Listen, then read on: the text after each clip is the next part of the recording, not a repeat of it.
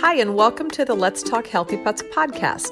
I'm Dr. Karen Becker, Dr. Mercola's Chief Wellness Veterinary Consultant, and I'm excited to share with you the latest news about pet health to guide you in keeping your animal companions healthy, comfortable, and happy throughout their lives. My goal as a proactive vet is to empower pet owners to make knowledgeable decisions to extend the lifespan and well-being of their animals. If you're looking for more pet health tips, you can also subscribe to my free daily newsletter at healthypets.mercola.com. Thank you so much for listening and enjoy today's podcast.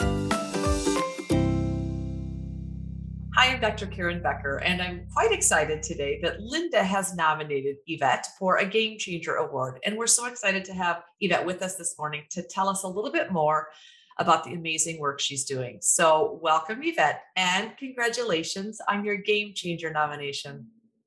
Thank you so much. I appreciate the nomination and the opportunity to talk with you and your podcast listeners about what Little Angels Project is all about. Well, we are so excited to learn more. I did visit your website and you're doing amazing things. Yvette, back up and tell our listeners and readers a little bit about how this project, how you became involved and how this unfolded for you. Well, I became involved. I've been in the humane community for over 30 years. So I have done everything from trap, spay, neuter, release to foster and adoption. And the opportunity came up to join a brand new program aimed at helping the public retain their pets during challenging times, whether those times are something like a pandemic that wasn't expected, or a fire, or an earthquake. The concept was we all need a little help sometimes, and the ability to provide financial resources or medical care to our pets so that they're not surrendered for medical need keeps the pets from being surrendered and potentially euthanized in a shelter, as well as keeps them where they're loved. So it's a program aimed at retention. I got goosebumps when you were talking about this. It is such a beautiful concept and so needed because animals need to be with their beloved family. Beloved families need, those animals are an integral part of that family structure. And yet, as you mentioned, bad things happen to really good people often and outside of their control. And so after this was this amazing concept, Yvette, how did it unfold, or how is the organization, how did you lay it out in order to accomplish the goal and the mission? Well, it was set out by my boss, Darlene Hernandez-Geeky, who is an RVT. She has always had a passion for animals. In fact, she is now going back to school to become a DVM. So that's kind of exciting to see her being an inspiration and changing professions at this point. But the concept was, how do we help people in a way that's impactful? People will say, well, I'll donate food, or I'll contribute towards spay neuter, but those aren't the only reasons why animals get surrendered to shelters. They get surrendered because maybe they have an eye infection that the owner can't treat. They can't afford the medication or the vet visit. Perhaps they need just vaccinations, and it's, again, we've had a pandemic where they're on a fixed income and they can't afford it. So we rolled out a concept that basically started with our disaster response program. During the Woolsey fire, during the Ridgecrest earthquake, we rolled out professionals, vets and vet techs, to help process animals for care. And it didn't matter whether that was related to the incident or not, just to provide the care so that they stayed with their owners and stayed healthy. We took that concept and said, how can we roll it out bigger? And it was getting a medical response vehicle that we can set up a tent system to basically provide care to people in their communities that they needed, either at low cost or no cost. So there are three of us involved: Darlene, my co-partner in this, Sabrina Langford, who is the program manager, and then I am the outreach coordinator. So I obtain locations for us to have the clinics in. We'll see anywhere from 25 to 50 pets in the clinics on a given Saturday. And that's all care that people otherwise couldn't afford. We focus on the areas of seniors, our veterans who both have pets, but also assistance animals, whether those are for PTSD or other needs. We focus on low income, victims of domestic violence who, in order to get into a domestic violence shelter with a pet, the pets have to be vetted, and often they leave with the clothes on their back if they have a child or a pet, and that's it. So they need that help immediately to get into that center. We will do the vetting of the animals. We go out mobile. And also for the homeless population, we've seen a cropping up of a lot of tiny home communities. And in order to be in that community, again, they have to have the animals vetted. And the important part of their having that animal is it takes the focus off their homelessness, their addiction, whatever their issue is that put them in the crisis of being on the streets. They now are responsible for another being. And as a result of that, they tend to seek out more help and get back into society as productive. All of those things so incredibly important and valuable. And you have set up, you have built, you and your team together collectively, you built a system that is functionally serving communities in crisis and need and in dire circumstances. It's so important, it's so beautiful, and it's so necessary. So I can only imagine people are going to hear this, and in my situation, they're going to say, A, how can we template this for other communities? But B, oh my gosh, I know someone who desperately needs this. So talk to me about the area that you're currently serving. We currently are assisting directly in Ventura and Los Angeles County. Those are the areas that we go out with our mobile unit and set up. We pre-schedule appointments. We use a lot of social media outreach, community outreach. Sorry, there's a cat who wants to be on camera. Please let the kitty join right in. I love this. She just wants to be a star. She actually came to me during the Woolsey fire. I had a person bring her to me. She was just a young kitten.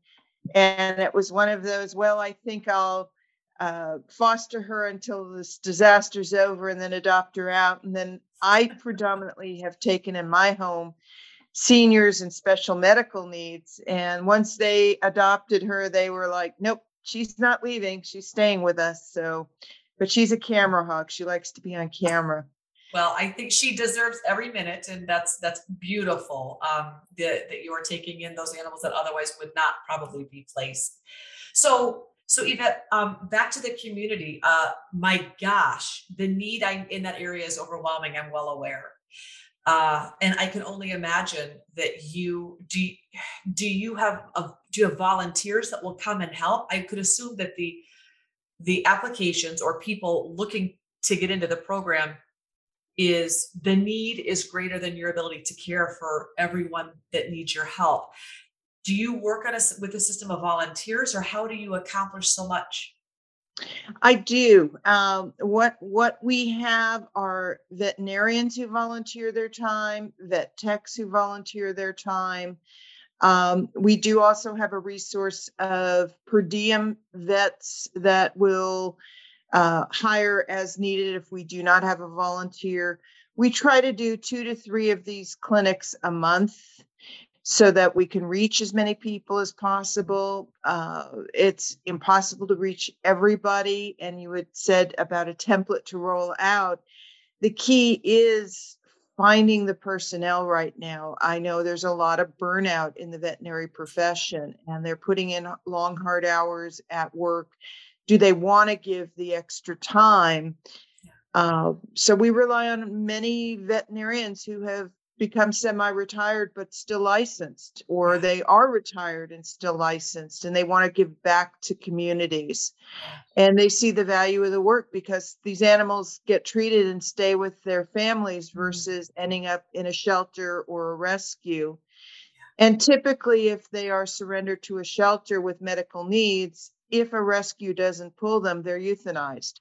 So why not save them, keep them with where they're loved and cared for, but just family can't afford right now. Yes. Yeah. It's such a, when I say a simple intervention, it's such a, it's elegantly simple in the fact that the animal wants nothing more to stay with the family that they know and love. And oftentimes for people in crisis, animals are their lifeline that prevent them from thinking irrationally or losing hope, falling into depression. Animals are amazing in terms of emotional glue. And so the best thing that could happen is intervention for the animal's medical care and allow that family unit included with dogs and cats to be perpetually allowed to go forward. That's the service you're providing. It's truly invaluable. So I have to ask, what do you love most about this amazing work that you're doing? I think the ability to make a difference in a figure that's kind of sad. 20% of animals are surrendered for medical need. And of that 20%, 80% generally end up euthanized. So if an animal is loved, cared for, but for whatever reason you can't afford the medical care, there isn't a PPO really that you join to take your pets for care. So how do you approach a problem that you're dealing with lives that impact other people's lives? Exactly what you said. Through the pandemic, people who might have otherwise been depressed had the company and love of an animal versus feeling isolated. So for me, it's seeing that senior citizen who said, I'm on a fixed income, I've been isolated, my pet means the world to me. You've helped me in a way that I can't even repay. We provide all the medication in addition to the exam. If there's any kind of surgery that needs to be done, we help contribute towards that. And it's the interaction with the people. It's knowing that a veteran whose PTSD dog needed care and he could not afford it, that he got that care. And we sat and cried with him because he said, this dog means the world to me. He is my family. He understands my needs, and I couldn't afford to provide him what he needed. So it's that interaction. We are a nonprofit. We rely on grants and public donations. So in terms of the other side, I don't enjoy the begging for money.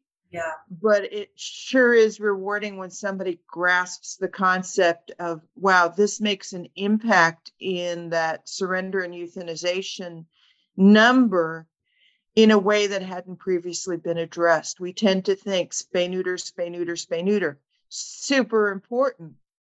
But that's one aspect of both overpopulation in the shelters and need from the shelters. Yes. And on the flip side of that, I agree with you. Sterilization. Nothing should be giving birth, unplanned. But those are animals that would be coming up for adoption. You are helping to hold together already intact, bonded, loved family members that because of a medical condition would otherwise be not just separated, but potentially unnecessarily euthanized. That is actually, yes, the surgery or ear medication or a dental or whatever medical intervention is necessary, a few hundred, maybe $100 up to maybe thousands. But what you're offering in terms of keeping that family unit intact is actually priceless. It's priceless. Yes. So I get the not wanting to talk about the money part of it, but because you are a nonprofit, if people don't donate, your services cease to exist. So I will advocate for Little Angels right now. If people listening to this are moved by the work that you are doing and have some cash to donate, where would they go to make that donation, Yvette? They can go to our website, littleangelsproject.org. They can make a donation that way.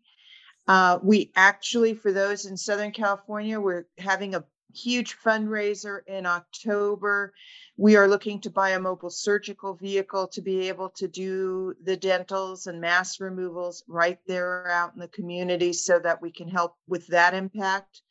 So they can definitely go to our website, follow us on Facebook, learn what we do and how they can contribute right there on our Facebook page. And we always welcome people spreading the word of our events. We put it on social media, and I, as a 60-something, find not as many in my age group are on social media. So we also have a lot of folks that do canvassing. They'll go to senior centers and leave flyers, or they'll go to veteran centers and leave flyers so that they know there's help available if they want it. Such important work. My goodness, invaluable. If you could tell the world one thing, Yvette, if there's one thing you want the world to know, what would it be? We need to think of our pets as family members, not property. We still see a lot of it as far as resource and assistance. They say, well, it's just a pet. It's not a lamp or a table. It's a living being that we love and care about. And I'd like to see more people embrace the concept that they are an absolute loving contribution to our lives and should have the access to care the same way humans do. Yeah. The good news is on my platform, this interview, every single person listening to this has selected, I want to listen because they are passionate, empowered pet parents that feel like you and I do. What I would add to what you said, which is all true. We want the world that doesn't recognize how important animals are to step up and recognize they're living sentient beings that need medical care and love. And if we don't intervene for them, they literally are helpless. On top of that, we, every human who loves an animal with their whole heart has the right to have that animal be well, regardless of their financial status. Yeah. So it's not that only the rich get animals that fill their soul and nourish them emotionally and in ways that other things the whole world can't. Everyone deserves, that has experienced that love of an animal, deserves to keep that animal in their life for as long as possible. And what your organization is doing is allowing that to happen when finances would have been, or trauma would have been, a situation for removing that lifeline of an animal from that family unit that's already struggling so profoundly. So yes. You're doing just an amazing job of bringing medical care to the people who need it most. And what a beautiful concept, what a beautiful organization. And I'm so very thankful that Linda took the time to nominate you and your organization for a Game Changer Award. I couldn't be more proud of the work that you're doing. And thank you so much from the bottom of my heart for what you're doing. Thank you, Dr. Becker, for letting the world know what we're doing, how they can help, and for being a part of the solution of providing needed care versus saying, what can I do? Here's where you can take action. You can support organizations like ours to provide that care.